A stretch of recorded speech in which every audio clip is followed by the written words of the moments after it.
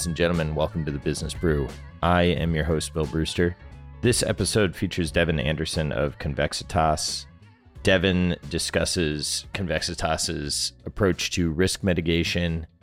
We have a lot of discussions about options. If you are thinking of learning and trading options, I would highly recommend listening and ruminating on the things that Devin says. I think anyone that is considering trading options should seriously consider why they are on the other side of Devin and his firm.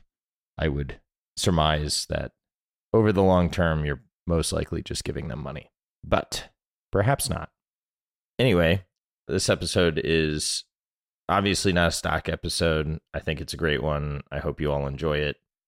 And I hope that Devin comes back on the pod sometime.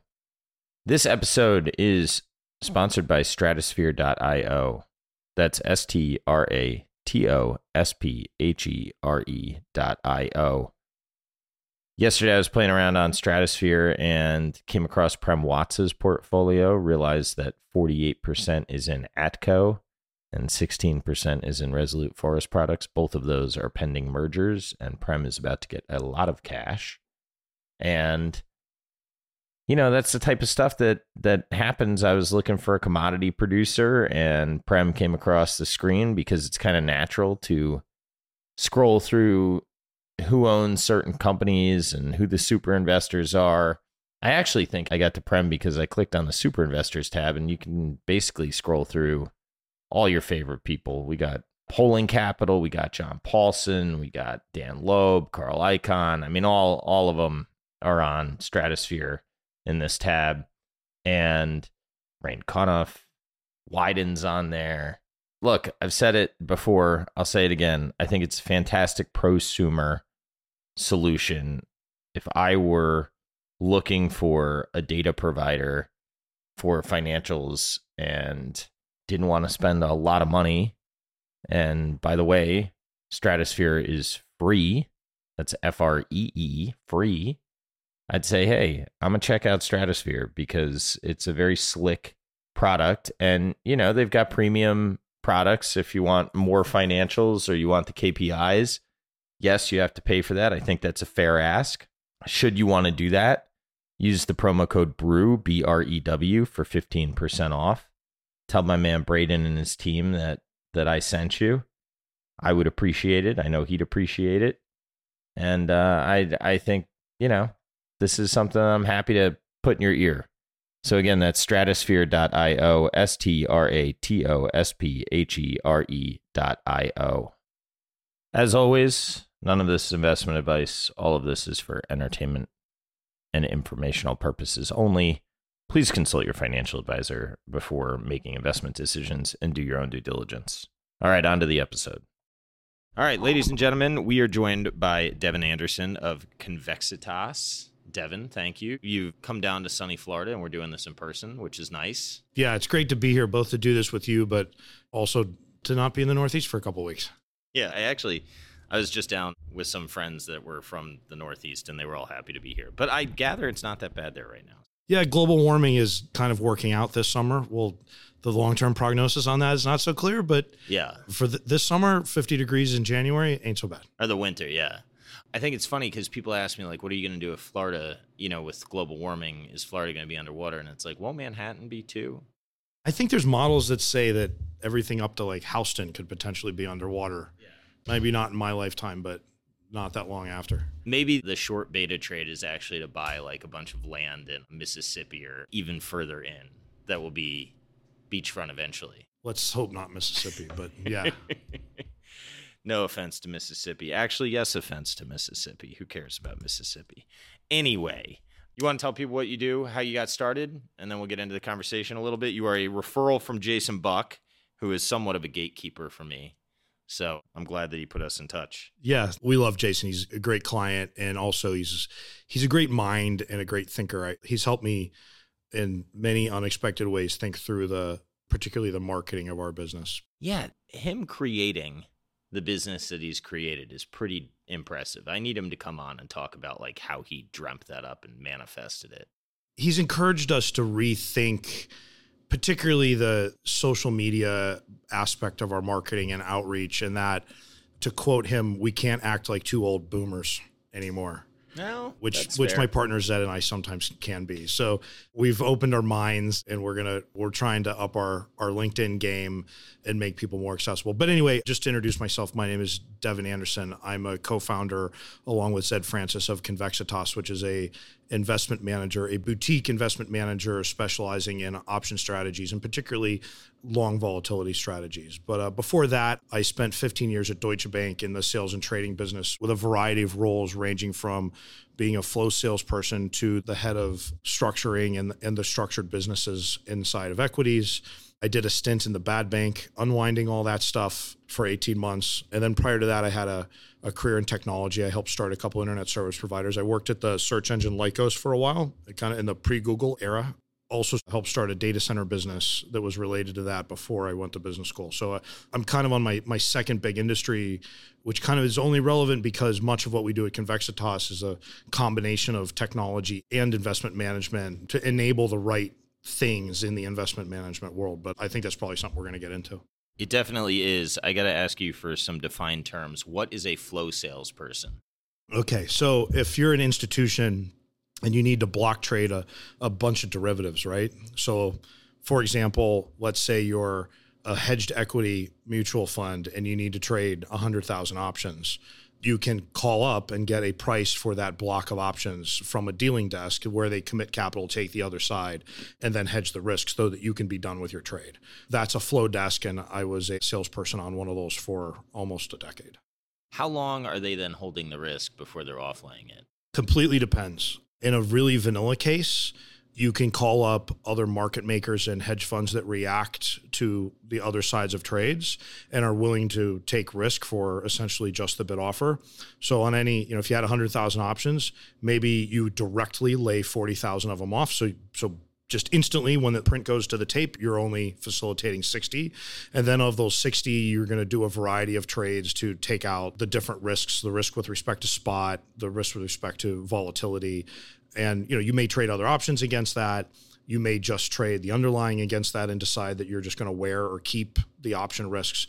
And then slowly over time, you work out of it. But in these cases, particularly given what's the amount of liquidity that's available from independent market makers, it's not as if no one's going to call you up and pay commissions for things that they can just go trade electronically by themselves easily. By definition, you're getting shown flow and orders that are a little bit more difficult. Otherwise, the people calling you would just go trade it themselves, right? So you're wearing it for days to weeks in most cases.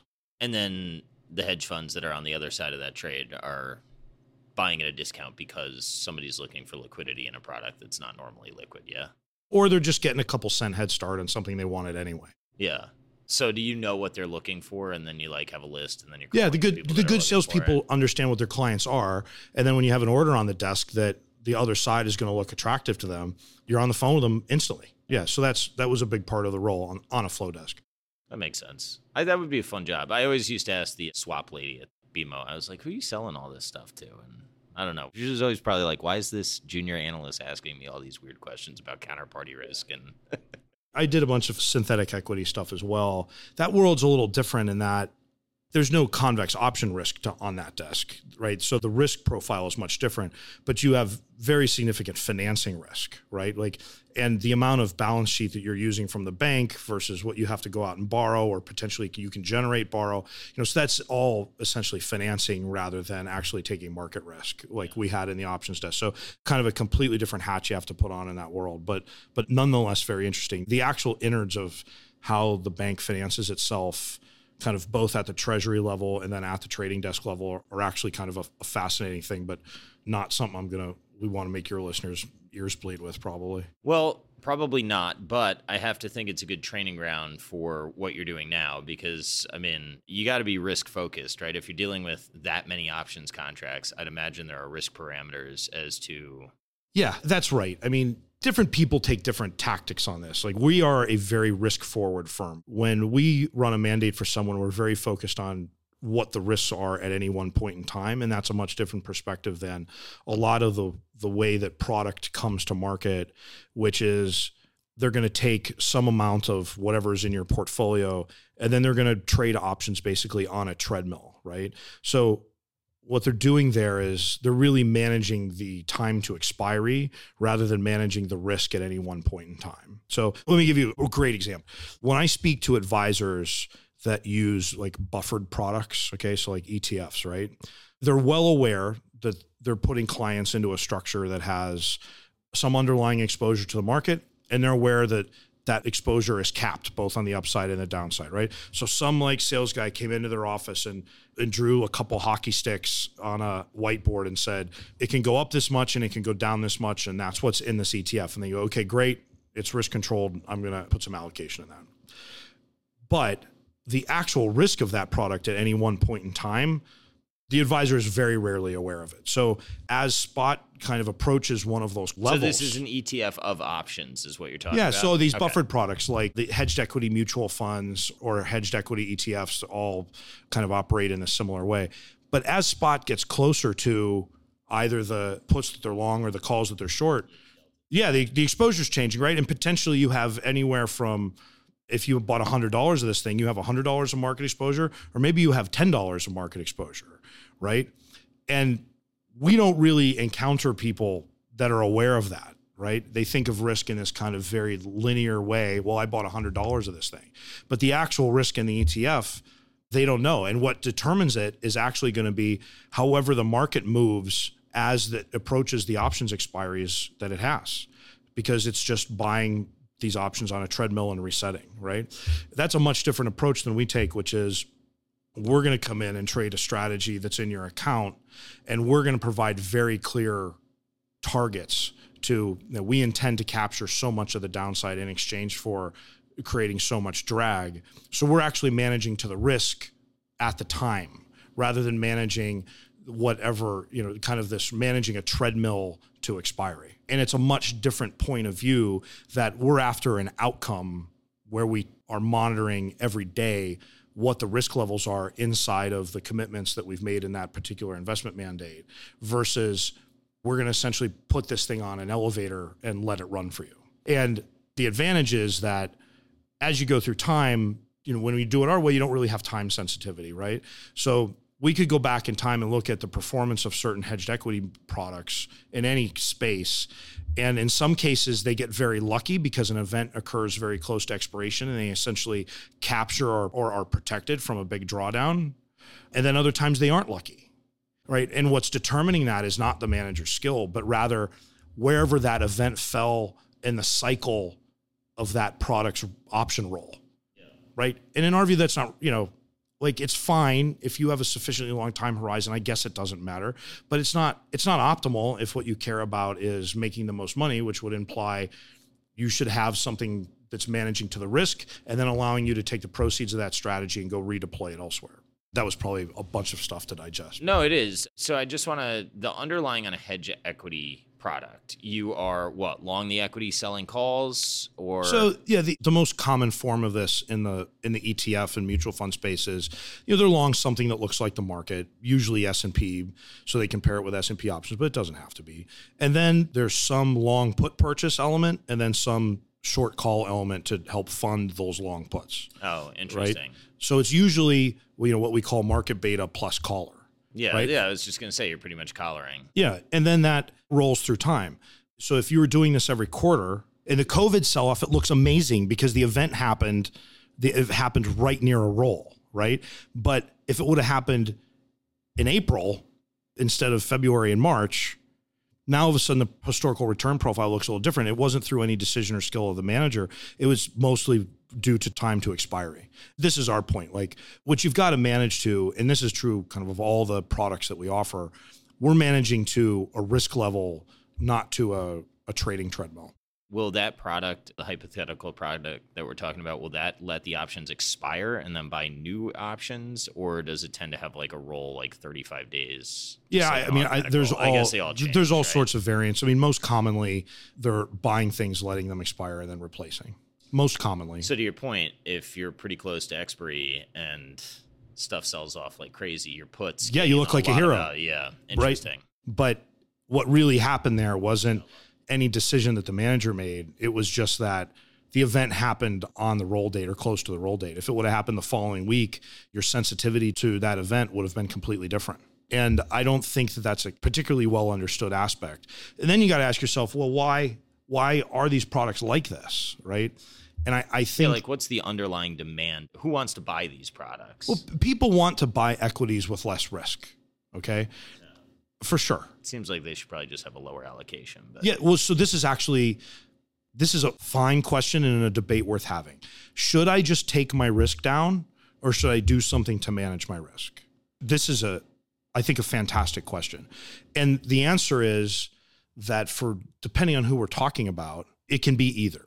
So the advantage for the sophisticated, particularly sophisticated with a low tax basis, is with running a risk mitigating strategies that you don't necessarily have to disturb the tax basis that you have in your existing portfolio. So if you're like, look, I'm starting to get uncomfortable, I'm going to take the risk down. Well, if you have a sufficiently low tax basis in the assets that you own in a taxable account, you're paying taxes. Like, you're going to have realized gains when you de-risk, right? And that may not necessarily fit in to your program. Versus in the risk mitigating world, if we can add a sufficiently convex exposure that's negatively correlated to the other assets that you own, it may allow you to run more risk for longer, such that you don't have to go and make portfolio decisions. And additionally, when you do have the event, the risk mitigating strategy should be throwing off liquidity, should be throwing off cash, so that you can take that cash and go do something with it, right? So in our estimation, about 2/3 of the value of any risk mitigating strategy over the long term really comes from reinvestment activity, not from the direct proceeds of the risk mitigating strategy. So what I'm suggesting is the actual thing that we do day to day is very important and it has to work. But maybe twice as much value over the long term comes from taking what we do and then going and buying more stuff, right? Because at the end of the day, the game is to accumulate productive assets. So if what we can do is provide you with a bit of a safety net, this convex safety net from the option world, and then when the event does happen, provide you some liquidity so you can go buy more stuff, that's a pretty powerful thing over the long run. So long as you believe that equity assets go up in the long run, which, whether that's a realistic explanation and whether or not the American economy will continue to innovate and grow, like, that's kind of a separate question, but I'm not going to sign up for the negative side of that one for sure. People figure things out. The base rates would be against you.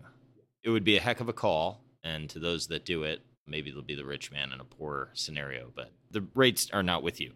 Okay, so just taking a step back so that the listeners don't get lost. The reason that we originally got connected was I told Jason that I had a few concentrated positions and I was concerned about some downside risk. And he said the guys at Convexitas are who you should talk to because they'll do like some bespoke solutions. And also this is what they do. So just if anybody is wondering, there's a couple different corners of what I would call the risk mitigating space. There are many, many people in the market that do concentrated stock management. And we do kind of concentrated position risk management stuff. We do too. There's so many players out there, though, that unless it's a situation where we really feel like we can add some alpha, we're probably not actually the first call on that particular thing. Although we've had some very, very successful concentrated stock management programs for people because it's been a name where we thought we could actually get some edge trading the options. But like, if you come to us with your Microsoft, like, you're an ex-executive of a big, very, ultra large cap name, and you've got a position that's big for you, I'm not sure that's something we can help with, but a 4-letter name on NASDAQ, maybe we can do something with that. Our primary business, though, is not really doing customization. It's running a product with discretion really, really well, and then deploying that over many, many clients and accounts over many custodial platforms using the technology that we've developed. So when I speak about the risk mitigating strategies that we run, particularly with respect to the S&P, everyone's actually getting the exact same actively managed strategy, and we're essentially distributing it over many accounts with technology, which there's people doing SMA equity risk mitigation for a long time, but I'm not really aware of anybody doing it with this level of active management with kind of this level of return targeted goal because it requires trading infrastructure, risk reconciliations, and a lot of operational work that there really aren't tools out in the world for. We've had to go and write this stuff in order to be able to manage both the operations side of the house and the investment side of the house. So we're really aiming to deliver a discretionary, very high quality, high investment merit product across multiple people at scale, up to thousands and thousands of accounts, and to be able to do it in a very safe and operationally sound way with discretion in a lot of trading, which is different than I've got my treadmill and when they expire, I'm going to roll to the next thing, right? That's kind of a different set of operational tools than we have. How much discretion, I don't know if there's a number, but like how much is discretion versus like rules-based? So we have a saying that we like that maybe we need Jason's help figuring out the marketing message on, to be honest. Like we have a saying that we really like that has had mixed success with clients, which is we like to say risk over rules, which is to say we have risk-based limits for every single mandate that we monitor all throughout the day and every day. Every mandate, we agree on a size, and we know what the risk limits are for whatever the product is. You know, we have a handful of different products, and we know what those are, and we manage within these risk bands, okay? That's a lot different than a rules-based approach, which says if the market does this, or I'm going to do this, or if I get this close to expiry, I'm going to do X, right? So it's not a rules-based framework. It's a risk-based framework within which we exercise discretion. So it's actually in the risk mitigating space, we actually have a pretty wide band of what the market exposure can be. However, you know, it has to be negative. Like I can't be taking your account long. It can't be greater than the notional that you've hired us for because I'm not supposed to be taking a leverage short, right? There's minimum amounts of convexity that we have to have at all time. There's shock scenarios that we monitor. So, you know, we're basically, there's a set of rules that says I have to have this band of market exposure and I have to have this minimum amount of shock and spot convexity. But kind of inside of those, it's up to us to figure out what the best way to implement that is, what part of the surface looks the most interesting, and what the relative value of it is and how much of it we should have on at any one point in time. And that's a whole different way of thinking than, like I say, I have $100 of ETFs, so I'm going to call her $100 and I'll see you in 3 months when it's time to roll it. And I want to be clear. I don't mean to cast the entire hedged equity space with that simplistic approach. There certainly are more sophisticated things than that, but it's still kind of wildly different from a pure risk-based approach that we're taking. Yeah, I didn't think you were, for what it's worth. I thought I have friends that manage some of these products. I don't mean to offend them. Well, you feel like you found a better mousetrap, so you're allowed to say that. So we sat down in Miami, and we start talking, and you said to me, if anybody is telling you an option strategy that is not based on like the behavioral structure of the options market, you should stop listening to them immediately. Yeah. So do you want to go into a little bit of that? Because I think that your identification of those behavioral biases that are sort of like fundamental to the market, that's the way that you've expressed your product. Is that a fair characterization? You've got it right on the head. So when I was on the flow desk, actually, I can say his name, a buddy of mine, Josh Siegel, who currently has his own fund. I'm not sure if it's open to outside investors, but Josh very succinctly said to me one day, we were out having dinner, and he said very succinctly, look, all good option trading has to start from biases in the market, or it's not good option trading. And he's dead on, just dead right. And what that means is to make a value investing parallel, if you don't believe that you're starting with some edge in some stock, right, and you don't believe that there's some value, that there's a discount that you believe is there, then why should you own this thing, right? Well, we can apply that same general framework to options trading. Think about it as one level up, right? So there's still the stock, right, or the market or whatever the underlying equity is. That can have value in it, right? But then the options themselves have their own market and their own market microstructure and their own flows and their own biases. So it's not enough to say, well, I have a view on a stock, therefore I'm going to trade some options. If you're going to trade some options, you have to say, I have a view on the stock, and there's this interesting thing in the options that makes trading the options worthwhile relative to just trading the stock, right?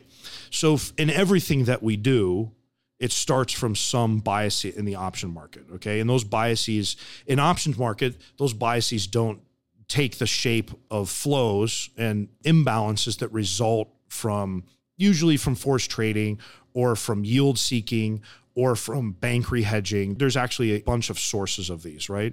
So in our case, we buy short dated options that we believe are inexpensive because there's an avalanche of people selling them. And that ranges from private banks to other managers that look like us to even big institutions, right? So there's a depression in a certain part of the short dated volatility surface, particularly the S&P, that we think offers very good value, right? And that's solely because there are these yield generating programs out there that are pushing the prices down, right? And then we can go out on the long end of the curve and you can find really good values there in certain conditions when the market sells off because of the particular dynamics of the way structured products have to be rehedged.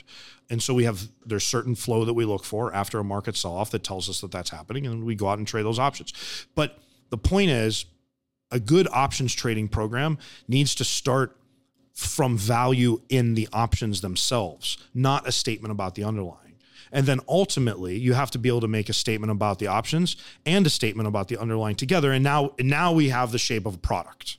I see particularly in the private bank world. So one of my duties when I was on the structuring desk and I ran the solution sales group at Deutsche Bank was I was the interface between global market equities and our private bank, right? So I spent a bunch of time kind of inside a private bank and now talking to clients, who use private bankers.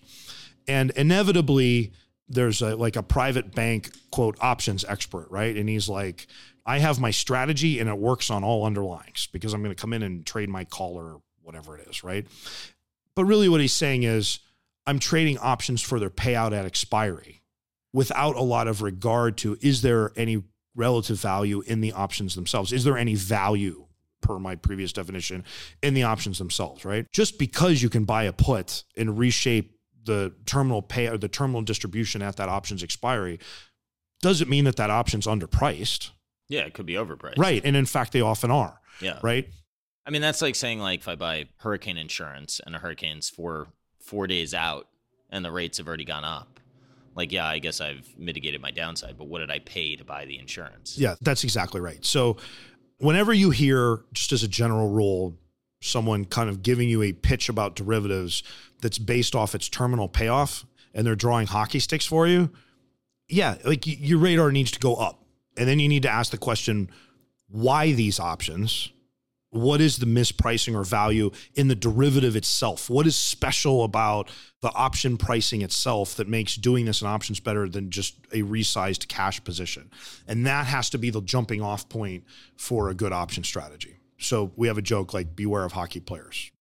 I like how you said that. What did you say? The options position has to be better than a resized, than a resized position in the underlying itself. Yeah, that makes total sense. Right. Otherwise, what are you doing with the options?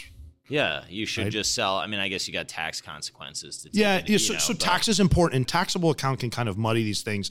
And sometimes you might say, look, these options aren't a great value, but my tax consequences would be worse. Fine, right? But if someone comes to you and is like, well, you should get long whatever sector in the option space, they need to have a really good reason for why those sector options are mispriced. Yeah. I guess somebody that has a strong view on the underlying might argue to you that the probability curve of the options, that the options assigned to all the outcomes is too low. Therefore, you're basically so break even double down into delta, right? Right. At that point. If people who make break even arguments, so the only place that break even arguments I've seen consistently work is in biotech, where you have, or pharma, right? Where you have very specific events. And if you think you know something about the likely outcome of an event, right? And you can essentially look at the break evens and say, I think that's a good value. I've seen that work there. But I got to tell you, on an institutional dealing desk over a decade, I met two people that could consistently trade options for direction without paying attention to biases and make money. And even then, I'm not convinced they were making that much money trading the options. The reality is there is a volatility risk premium. It is significant, right? And being long options is hard. That's why there's not a lot of people who run risk mitigating strategies, and overcoming the risk premium is difficult. So that's why, actually, since we're talking a little bit about product design and why the products that are out there, a lot of the products out there are generating yield because selling options, right, that are covered or protected by a posting cash, right? It's kind of easy, right? It's like waiting for gravity to work. You sell the options, you collect the premium, and you talking about hope. like put selling and stuff? Yeah, all of it. Covered call writing, put selling, the whole thing. Is your yield on capital that good in that strategy? It can be. Yeah. It can be. I mean, well, when interest rates are zero, I mean, yeah, everything looks good. Yeah. Now with bills at 4% plus, now there's some real alternatives actually, right? Yeah. I was actually just yesterday, I ran into a friend here who he just started an advisor 2 years ago. And he was telling me, he's like, because we went to buy bills for all of our clients. He's like, and no one knew what to do. We haven't done this in years. He's like, there's a whole group of advisors and operations people that have just never had to go buy bills in an account. It's pretty wild. Yeah. Here's the thing about short options. I mean, you didn't ask, but I'll say it. There's a place for short option strategies in your portfolio. Absolutely. Selling options. Yes. Absolutely. Okay. However, if at any time it's actually like really moving your P&L at the portfolio level, back off. You've probably sold it's probably too big. Like if you're changing your lifestyle because of your short option program, if you're like, wow, this is going much better than I expected, those are some red flags to know that you're probably too big. And it's easy to get too big because it kind of grows over time when it's working out and people do more and more and more and then find themselves in trouble. I will say that there are some, part of the reason that the bias for, we buy short dated options as part of our core program. And that's because there's a bias from private bank sellers. Now, what the private banks do is pretty smart. Banks are good at shearing a sheep many times without killing the sheep, right? So it's in the private bank's interest to size these things appropriately, right? So private banks tend, with put selling programs in particular, tend to be very conservative in sizing those programs and not letting the clients get too big because they don't want the client blowing up, right?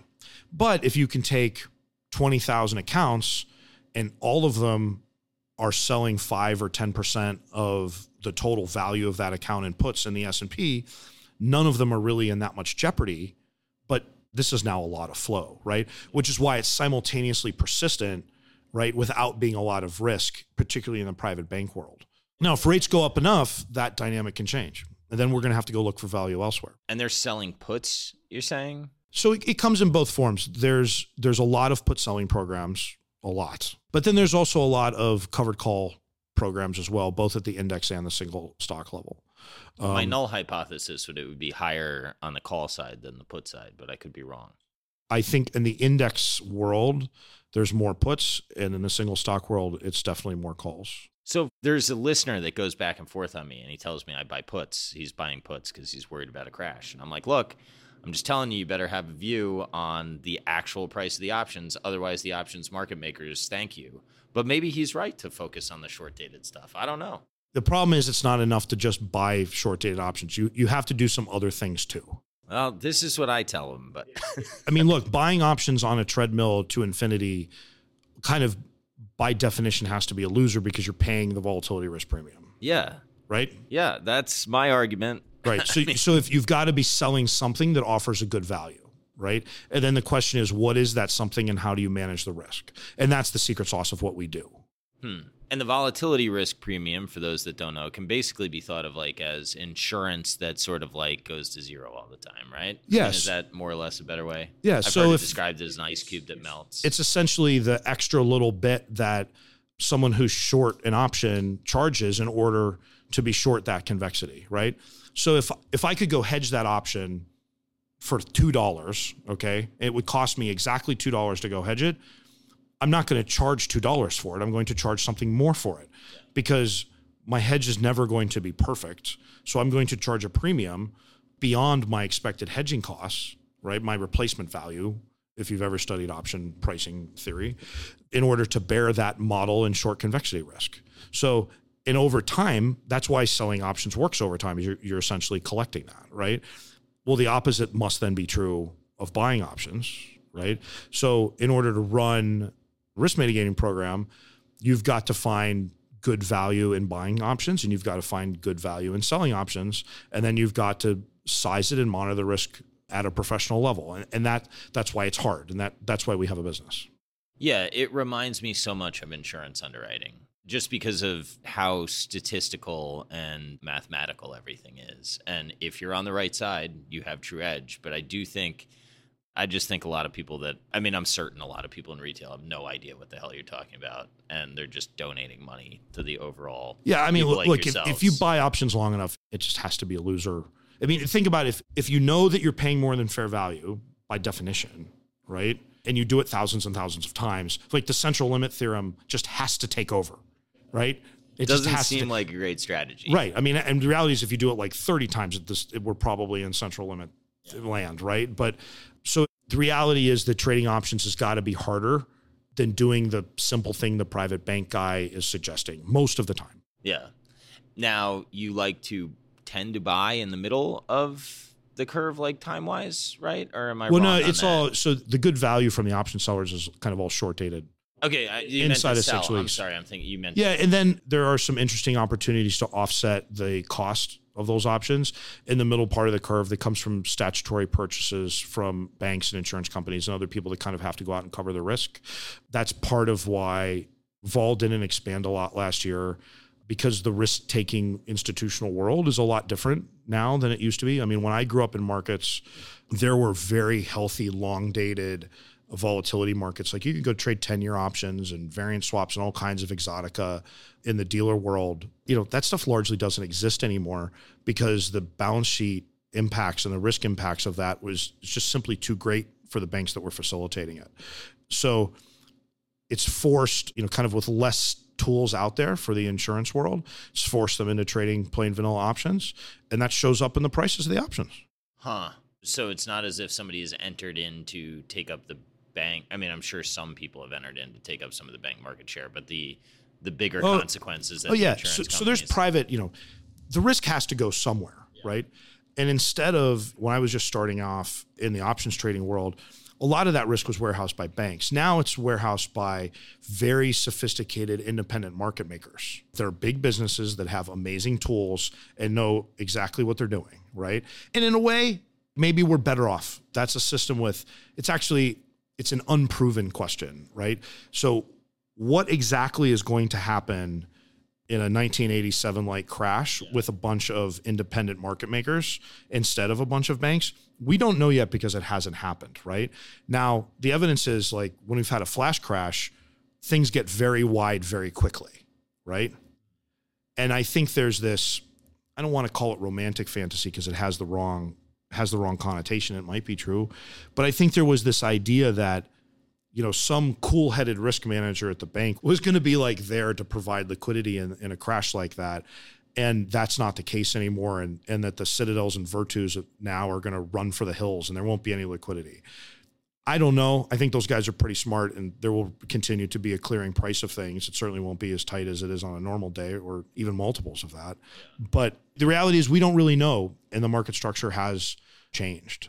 So it's an interesting question of whether we're better off with or without the banks taking a lot of risk that we're going to find out eventually. And then in the liquid market, this is another sidebar in Miami. Somebody kept asking what happens to the counterparty risk, but the exchanges require the posting of collateral all the time. Yeah. So we deal exclusively in exchange listed derivatives, mostly because our clients, we run a separate account managed business, which is kind of another interesting question. But in order to get the maximum value out of these option strategies, particularly long option strategies, you've got to really deliver it in separate accounts. That's kind of a side point that we can come back to if you want. But as a result of that, we really have to trade listed options, and that obviates the counterparty credit risk question because all of our clients are essentially facing the exchange. The exchange is well capitalized by the people who own the exchanges, and the margin systems are layered kind of both at the custodian level and at the exchange level, and that's a very robust system. Do you think all of these sort of developments within the options market, I mean, now I see daily options, and there's a part of me that wants to dismiss it and be like, God, gambling is more prevalent than it ever has been, and that's a shame. And then there's the other part of me that as I've learned more, I'm like, actually, maybe this is a more sophisticated way that finance is now conducted. Like, I mean, talking to Jem Carson got me thinking, I follow Ben Eifert on Twitter, talking to you. Like, I kind of wonder if this is a more sophisticated financial world we're living in. And if so, like, are these flows ever going to slow down, or is the options? I mean, I know it can't grow to infinity, but like, it seems to be taking a lot of share of financial innovation and flow. The growth of the very, very short dated options. That seems kind of degenerate to me. Look, in every investing culture around the world, there's some pocket of thing that looks like this, okay? So in Asia for a long time, retail would not trade 0 or 1 day to expiry options, but they sure would go buy very highly leveraged structured products, right? That was the method there, right? I mean, these kind of wildly complicated yield and auto-callable and products, wedding cakes and snowballs. And the hell's a wedding cake? Yeah, exactly. What is it? It's a structured product that what is it? That has like layers of triggers. Huh. It's essentially, it has different levels of leverage of payout depending on where the underlying goes. Oh, it's like kind of reminds me of like a CLO or something, but I mean, the point is, it was always, I love the name. It's kind of just wedding cake's a great name. Yeah. That's why I asked you to describe it. But then there's all sorts of kinds of auto callables. The Phoenix auto callable that would get bigger as time went on. But my point is, does anything rise from the ashes when it all blows up? Because I want that product. Yeah, no, those are unfortunately it just becomes ashes. Yeah, when those puts knock in, it hurts. Yeah, but my point is only that in every investing culture, there's kind of some element of this, right?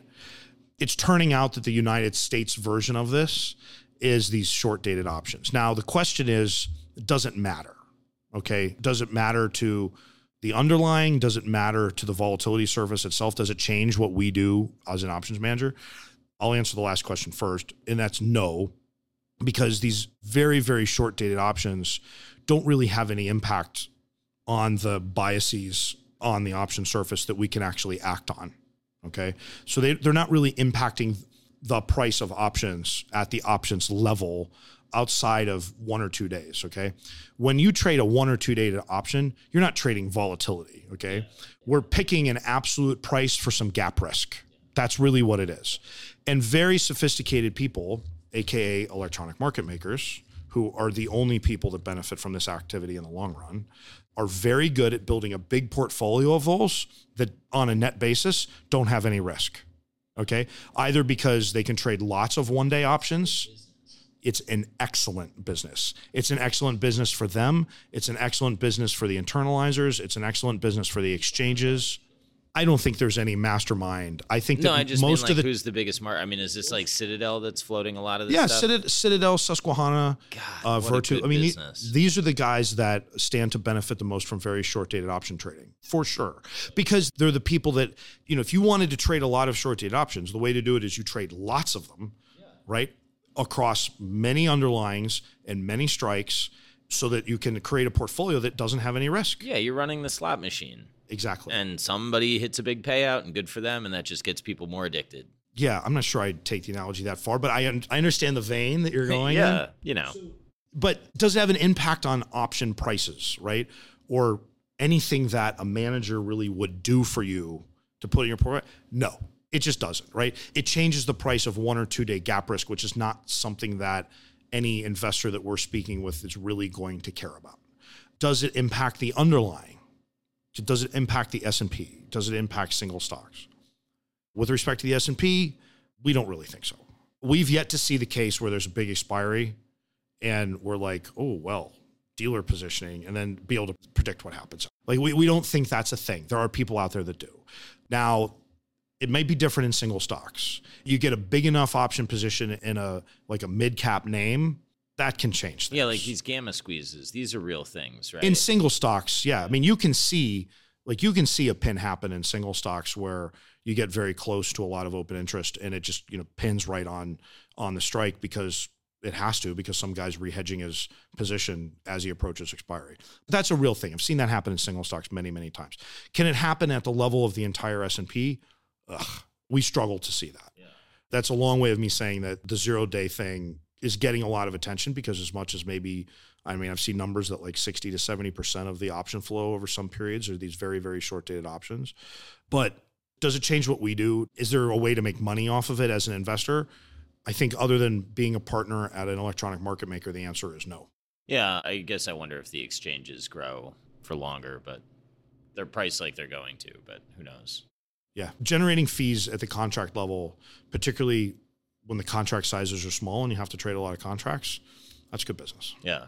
All right. So you have the idea of there's inefficiencies in the vol surface. How long did it take you to this is a complicated business to start for yourself.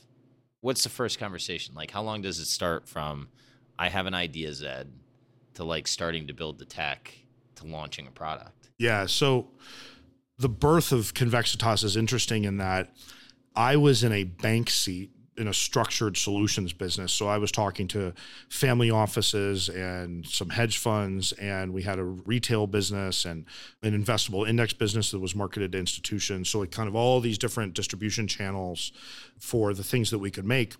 But the things that we could make could never have discretion because we're a bank. We're not an investment manager, right?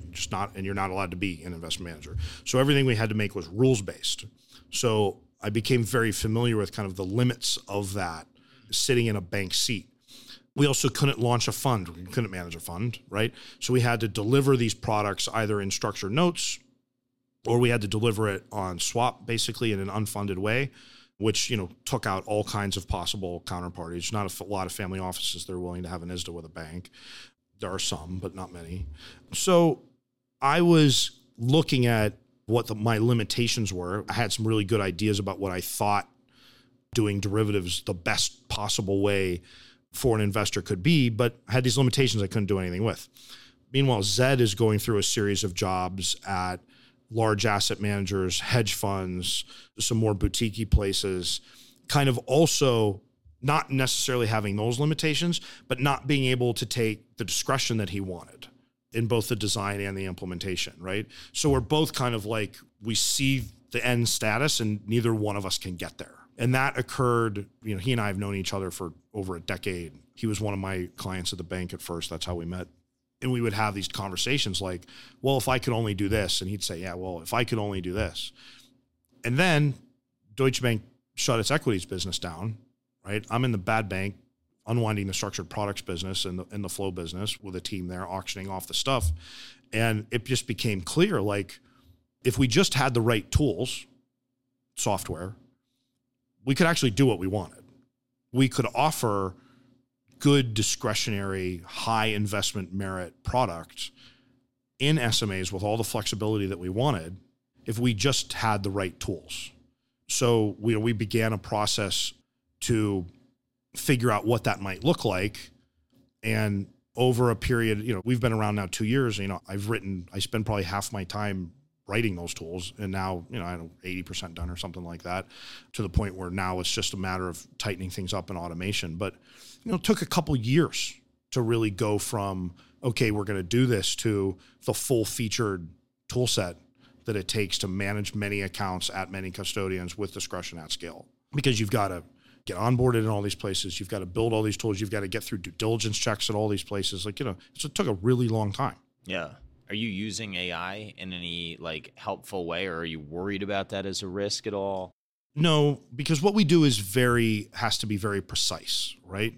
So when we run an operations process like a reconciliation, I'm not interested if it's kind of right. I need to know if it's exactly right.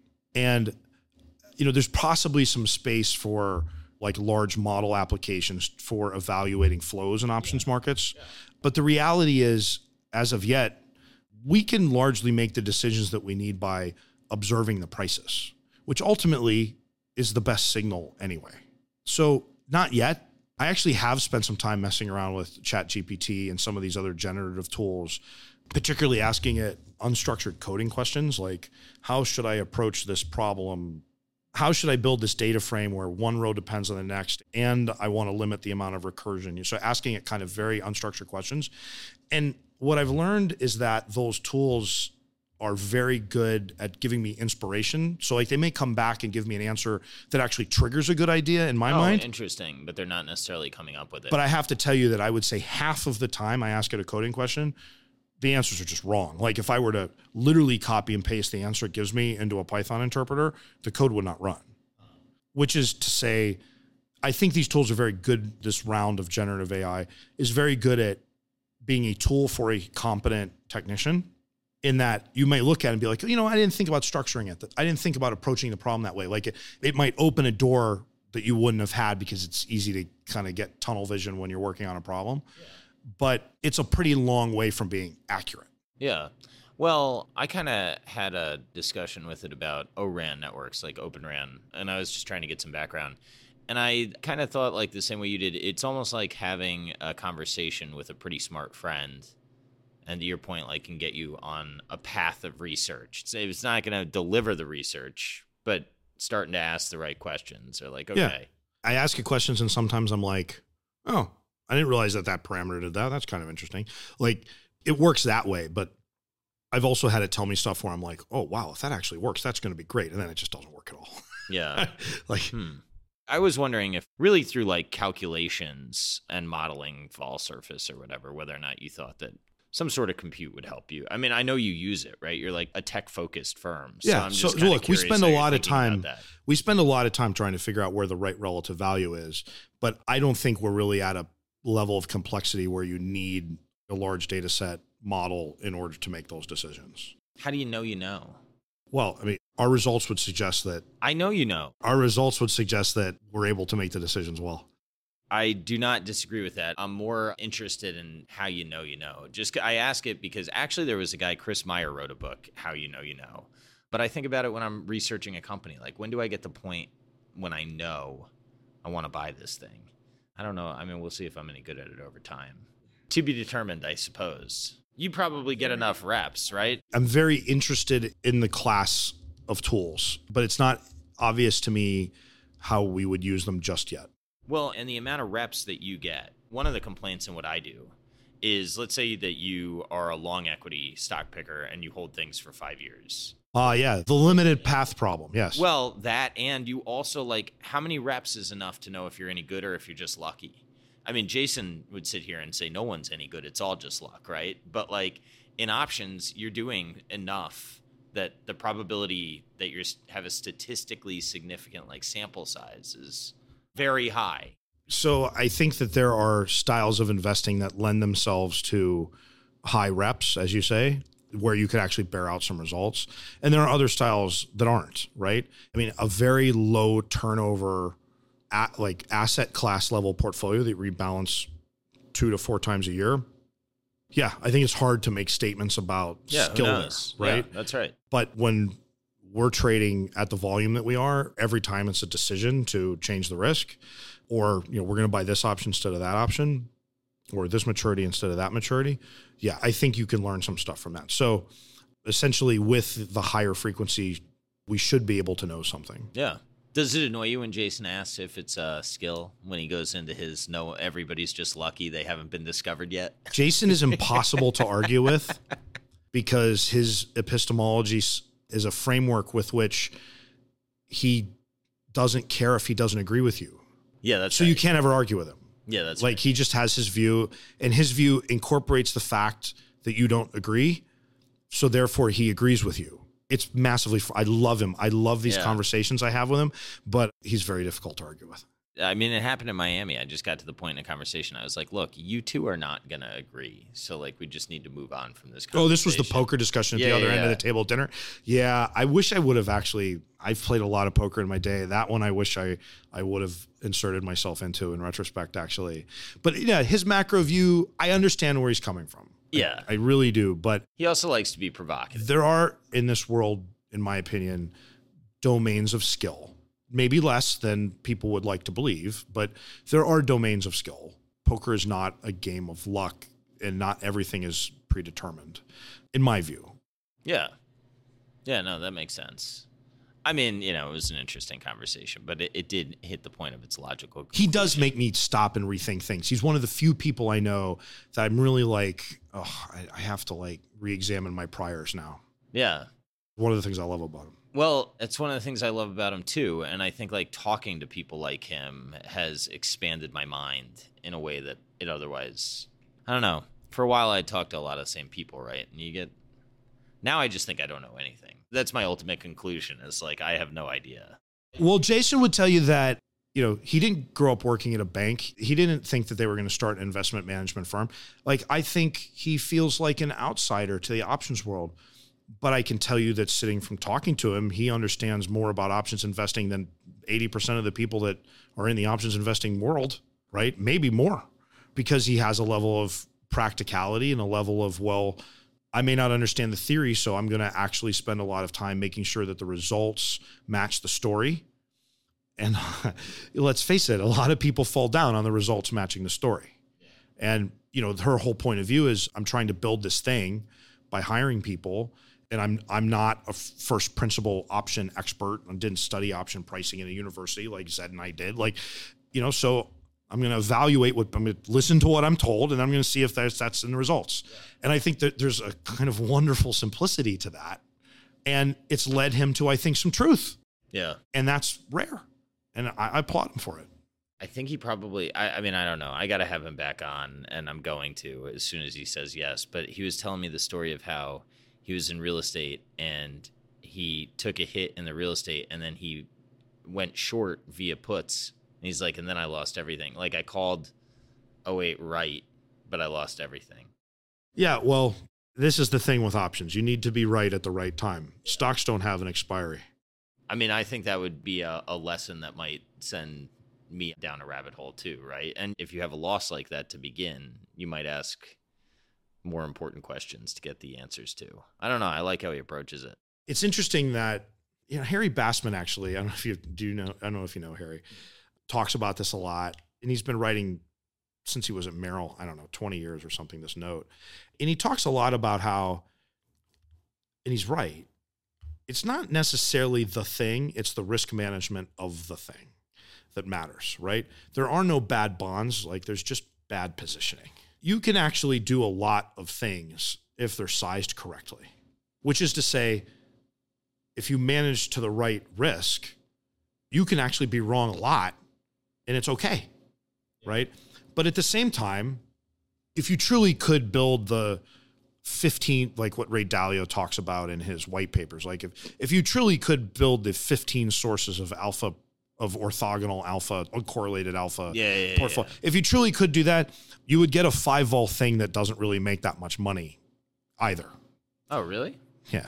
Huh. Right? Well, without leverage. Yeah. Right? So at some point, so your Sharpe ratio is way high, but your returns are actually quite low. There's going to have to be some risk-taking in order for it to work. Yeah. Okay? The question is, are you managing it the right way? Right? So which is really a fundamental precept of our business, which is we start from biases and we're in the risk management business. And we sell portfolio level tools that help you manage risk. And that is a lot better than saying, well, do I need to nail my equity versus bond allocation? What's the better path to riches? Like being precise and guessing what my allocation should be, or having the right risk management and adding some robustness that I think has value. And we think the answer is clear. Obviously, we started a business around it. Yeah. We think the latter is the way to go. Obviously, you have to be accredited for this product. What's your minimum? Do you have minimums or? Well, we market through two channels. We have direct clients where the minimums are kind of 10 million plus. And that's like family offices with their own investment staff. I mean, it's small institutions. This is like properly, kind of small institutional world. And then we also distribute through advisors where they're essentially aggregating the clients and allocating the strategies. I mean, oftentimes we have to get on the phone with the advisor to talk about what we do to get the client comfortable. Yeah. But that's how we get the majority of about 60% of our assets are in that bucket. And then, of course, we have some fund of funds type thing in the first bucket as well. But so the minimums there, we go down kind of to the $1 million and sub-$1 million level, depending on what the strategy is. So it's really more of a question. It's not a fund, right? Yeah. It's more of a question of, does the client understand the risk? Will their custodian approve the level of options trading that we need for that product? Those are really the questions in the retail space that we have to ask. But, there's clients we've said no to because we're not actually convinced that they understand what we're doing. Yeah. I wonder how many of the RIAs like would actually be able to. I can't describe exactly what you guys do, and I think I'm like reasonably into this stuff. I'm confident that all of our RIA clients fully understand what we do, and I am, because the questions that we get back to them are really sophisticated. Yeah. Like they want to understand why we did some rebalance trade. So we're a little unique in that because we've built all of our own technology, like we can make whatever we want, and the framework with which we've done it is extraordinarily flexible. So we have a variety of reporting and kind of transparency that we offer to the advisors, all the way down to we have a note attached to each trade that says what we're doing. So like we can even give you a dump of the trades and you can look and see exactly what Zed or I typed in for the rationale for that trade. And they'll come back and ask us, what does this mean? Or like, what were you thinking there? Or why do you own this long dated put? What's this thing doing? Right? Like, and we get those questions. So they're paying attention and they get it. And when I put my chief compliance officer hat on, that gives me a lot of comfort. Yeah, no, it would too. This is the type of democratization of financial products that actually the world does need, as opposed to like freaking a casino on people's phone that, shoots off fireworks when you make a trade. That's not democratization. This actually is. Or an ETF that actually no one in the value chain understands what the risk at any one point in time is. But that's the thing that people sell because it's easy to describe and it's an ETF. So, it clears on DTCC and it's easy. This is the difference between investment products and financial products. Yes, that's exactly right. So if you're a retail investor or an ultra high net worth investor and your advisor comes to you and they're like, well, I want to use this thing. I'm very unpopular as a client with these guys because I'm always like, okay, great. So you want to use this, whatever this ETF is. What was the list of stuff that you evaluated to determine that this was the best possible risk and expression of this, right? And there's never an answer to that question, particularly, actually, that's not true. At some RIAs that are very focused on the investment process, they have tremendously good answers to those questions because that's what they do. They care about the investing. But unfortunately, there's also a subset of RIAs that aren't really focused on the investing. And certainly kind of the big wirehouses are operating on a very limited set of models because they don't really want the advisors doing investing. They want the advisors doing marketing, right? Again, I'm making generalizations here. But so in those cases, what's really motivating one thing that gets recommended versus another? In many cases, it's just simply ease. It's just simply ease. And the ability to sell it, right? Which I think goes along with ease. But, can I tell somebody that they're buying something and have them understand it? This is part of why short option strategies are so popular. Well, it's yield. Yeah, well, is it? I mean, if you're writing puts on the S&P and you want to talk about it and compare it to a treasury note, what do we think the duration of that strategy is? Like, let's talk about that. We know what the duration of the 10-year is, okay? 7, whatever it is. What's the duration of your equity portfolio plus some short puts? 40, 50, right? So these words get used, but I'm not sure that people really understand them. Like the word yield is like a big bugaboo for Zed and I, but I don't want to harp on it too much. But if you were to actually create comparable risk, I'm not sure people would really do a lot of these short option strategies. But again, like I said earlier, there's appropriate sizing, there's a time and a place for it, but I don't necessarily love the way they're marketed sometimes. Yeah. I don't know. The short put thing doesn't make sense to me because at the exact time I don't want to be coming to the table, I have to come to the table and I have to buy stuff higher than it was. That's, to me, I don't know. Well, you'd be buying at the strike. The question is, how far through the strike are you? That's right. Yeah. Right. So if I'm worried about a crash, I don't know. I guess to your point, you could size it right and maybe I'm thinking about it too much. Yeah, I mean, the way to do it professionally is you size it correctly and the short options are on a treadmill and you just keep doing it. And this is actually another good litmus test for, are your short options too big? If you actually have the event and you're going to be afraid to roll it, it's too big. Yeah. Right? Yeah. You have to be prepared to do it again immediately after it loses money, because the reality is when you look at the shape of drawdowns and short option P&L recoveries, a disproportionate amount of the P&L recovery happens immediately after the event because the market goes up and you're short extremely expensive options, and that's the time, right? Yeah. And so the way people really get creamed is they get taken out, then they don't reinitiate. Yep. So that they miss that opportunity, and now it's permanently destroyed capital. Yeah, that makes right. Versus if you're sized correctly, you're going to just keep doing it, and yeah, you're going to lose money, but it's not a wipeout. Yeah, that makes perfect sense. And to your point, after that drawdown, that's when vol is going to explode, right? So yeah, that's the time you want to be selling them. Yeah. That's not the time you want to get taken out, right? Huh.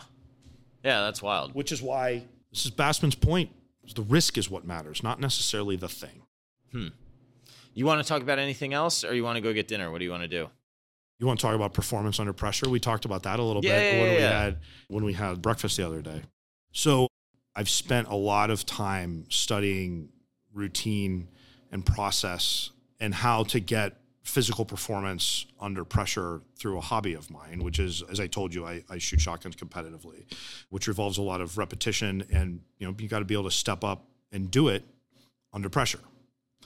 And it's been a pretty amazing experience with really interesting parallels to risk management and investing and starting a business and kind of just generally living in the world. I've worked with some really interesting coaches that work with, this guy, Henry Hopking, who I've mentioned to you. I think he'd be a great guest for your podcast, actually. He works with not just amateur shooters like me. I mean, he's got doctors and SWAT team guys and F1 race teams, people with actually like real money and risk on the line, not like me and my hobby wanting to do well. It's been a very fascinating journey learning that you actually can reshape your own kind of fear and the outcomes that you get under pressure by understanding the process that your body goes through and by designing a routine that is going to work for you. The time to do such a thing would not be in the middle of the stress, I would assume. No, absolutely not. Yeah. I mean, I'm just thinking out loud to myself, making notes. We talked about a pre-shot routine, right? Have you thought any more about the pre-work routine? Yeah. So look, the point of routine, so your body is extremely good at taking physical things and linking them to a mental state. Okay. So as an analogy, I have a friend who, right when you're shooting a moving target, it's very dependent on visual acuity, right? And he started unintentionally at first, creating a lot of tension in his shoulders and his arms. As his visual acuity is ramping up right as he's about to complete the shot, he's also increasing his body tension. And over time, those two things became linked, okay?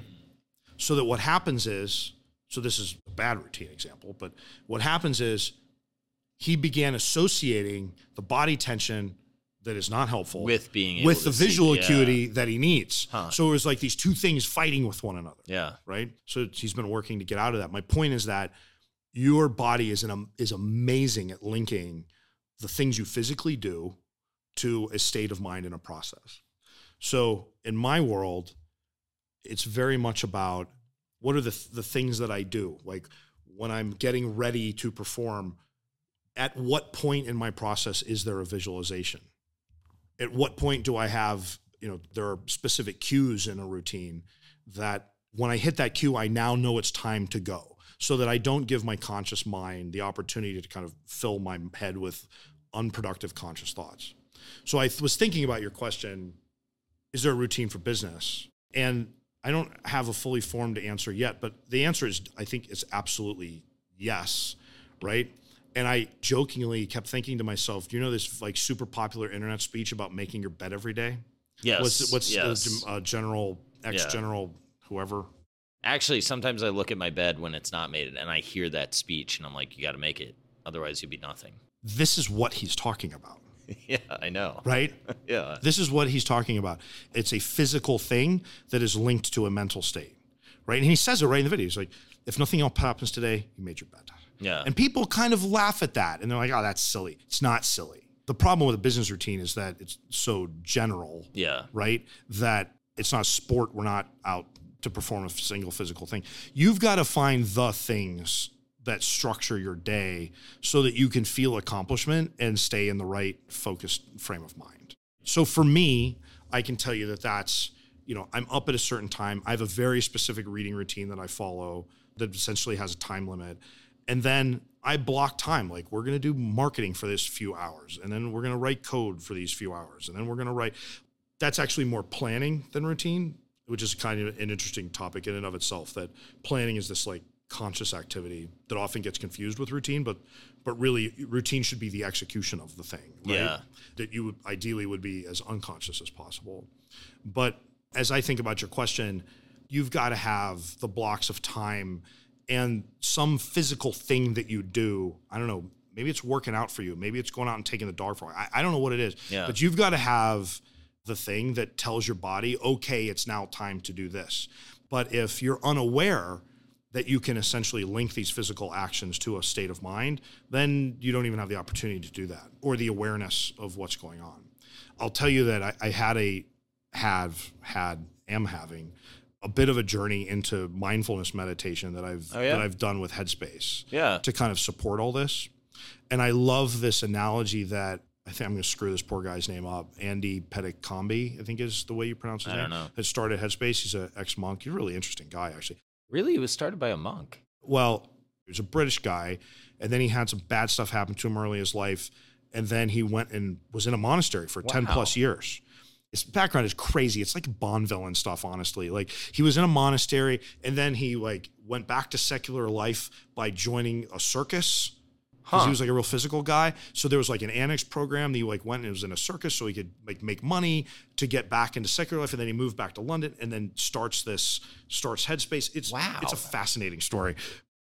Not your traditional career path. Yeah, real non-intentional. I mean, I went to business school. I feel like a wimp compared to this guy.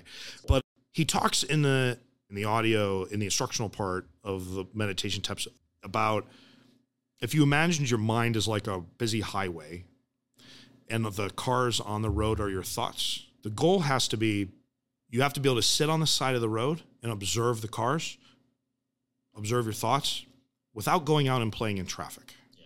That's the goal. So people ask him, I heard him in an interview once say, and they were saying, well, what is enlightenment? And his answer was this state: the ability to understand what you're thinking and not necessarily interact with it when it's not productive. So that requires a level of awareness of your own thinking and your own cognitive process that I lived, 38 years of my life completely unaware of until I started working with this mental coach. He was like, look, I want you to try this. I, of course, resisted. And then I had this nothing short of an aha moment on the train one morning. So it was my second time meditating, crazy, but on the train. I used to meditate on the train because I lived in Southern Connecticut and I was going to the bank every day. So doesn't seem like the easiest place. No, you put the headphones in, it's fine. Close your eyes. Yeah. First day I did it, 3 minutes, whatever. I'm like, all right, this isn't working. Why? Right. I gave it a shot. I'm done. Yeah. I was like, all right, well, here we go. Then the next day, day 2. I do it was 5 minutes this time, and opened my eyes after the 5 minutes. And I had this nothing short of this experience where I saw 38 years of my life flash before my eyes and realized how little I understood about how to rest and take care of my own mind, right? That I had gone my entire life from one activity to the next, with no rest and without really any reflection, right? Yeah. I was in 2 startups and I went to business school. I went from business school to the bank and then through a chain of things at the bank. And then somewhere in there I got married and had some kids. And it was just one thing without actually ever really having the kind of mental rest that I needed for performance, both at work and in my shooting. And it was like someone dumped a bucket of water on me. It was shocking sitting there in the train seat that morning. Yeah. And I call up Henry and I'm like, I'm not sure what happened, but I described this to him and he's like, oh yeah, good. This is what happens. He's like, this is why I told you to do it. He's like, yeah. He's like, usually it takes more than 2, but great. You've taken the first step to a broader world. And I bring it up because I think for business and kind of secular life, people look at the mindfulness thing and they're like, I don't really understand what that is, right?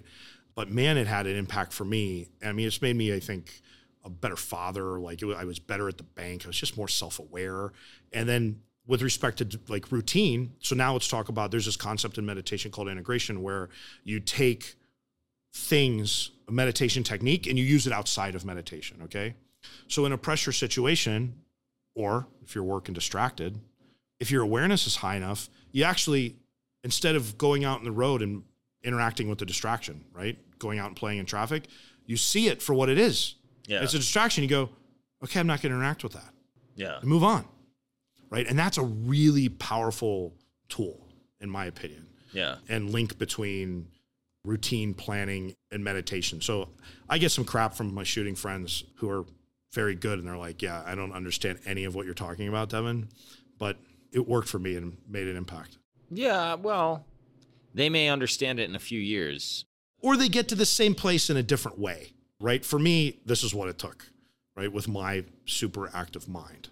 Like, this is what it took to slow down. But I think that routine and this just are linked at very deep levels. I got to try that. My dad's on Calm. He's always sending me that. Okay, so Calm is good, but the thing about Calm is that there are many types of meditation. Oh. Right? So I have a friend who's a very serious martial artist, and he's been meditating his whole life under a different style. And in his meditation, the object is to like turn all thoughts off. Okay? Like just sit there and be still without thinking. Versus in the mindfulness meditation you find in Headspace, there's a point of focus, like your breath, or visualize a candle, or like a visualization. And then like you're whatever acknowledging the thought that comes in. And you're focused on that. And when your focus on that becomes interrupted, you go back to the point of focus, right? I think I kind of like that. That's fundamentally different than my buddy Phil, who's just dumping his mind out and trying to have nothing. Yeah. Right? When you're at work or competing, the nothing thing doesn't work. You're actively engaged in something, right? So there's actually, and I'm not enough of an expert in the many kinds of meditation to do an example beyond this, but you actually have to really pick a style of meditation that's going to give you the awareness that benefits what you need. Yeah. Well, some may be different or better for you in different life cycles, right? Like when you're at work, maybe the Headspace works, and after or whatever. If your goal is routine and performance, I feel pretty good that this Headspace style mindfulness meditation is the right thing. But if you're just generally anxious and you're trying to get rid of it, it might be a different answer. But my thing about Calm is that you open up Calm and there's a ton of stuff in there, right? And if you don't know what you're looking for, you might be tempted to assume it's all the same, but it's not, right? So you got to get the right thing. And that requires talking to people that understand meditation. You know, these techniques have been around for thousands and thousands of years. Like there's got to be something there, right? Yeah, no doubt. And I mean, the importance of sleep, though I do think sometimes the sleep thing gets a little overblown. Sometimes I'll like look up at this, like the make my bed thought when I'm like, if I don't make my bed, I'll be a failure. Sometimes I'm like, I'm not sleeping. I'm failing at sleeping. I'm like, my head starts racing about the fact that I'm not sleeping. And I'm like, just like, I'm so with you, man. The sleep thing. So I wear this Whoop strap, and it has all these cool sleep statistics it gives me every day. Yeah. Tells me how much and in what state and whatever. And over time, like I've developed a pretty good baseline for what I think is fully rested, which I care about for competing. Yeah. Like obviously I want to go into a competition fully rested. But I got to tell you, last Wednesday, I was out late Tuesday with some friends I hadn't seen in a while at a competition. We're all here in Florida. I was out late. I had less than 6 hours of sleep Tuesday night into Wednesday. You know, ordinarily I'd be at 8, almost less than an hour of, you know, what it would call restorative sleep. Yeah. Went out the next day, had the second best day I had of the entire tournament. And that's happened multiple times, right? But I've also had that same pattern and had truly terrible days. Yeah. So I think that sleep matters, but it's secondary to, with respect to performance, it's secondary to whatever the key drivers for whatever you're trying to do are. I'm at the age where I can't consistently not sleep well. That I know. But I could probably get away with a night or two of. I've also noticed that sleep consistency. Shout out to Eat Sleep. My sleep consistency matters much more than total time. So just going to bed every night by 10, even if I don't sleep 7 hours.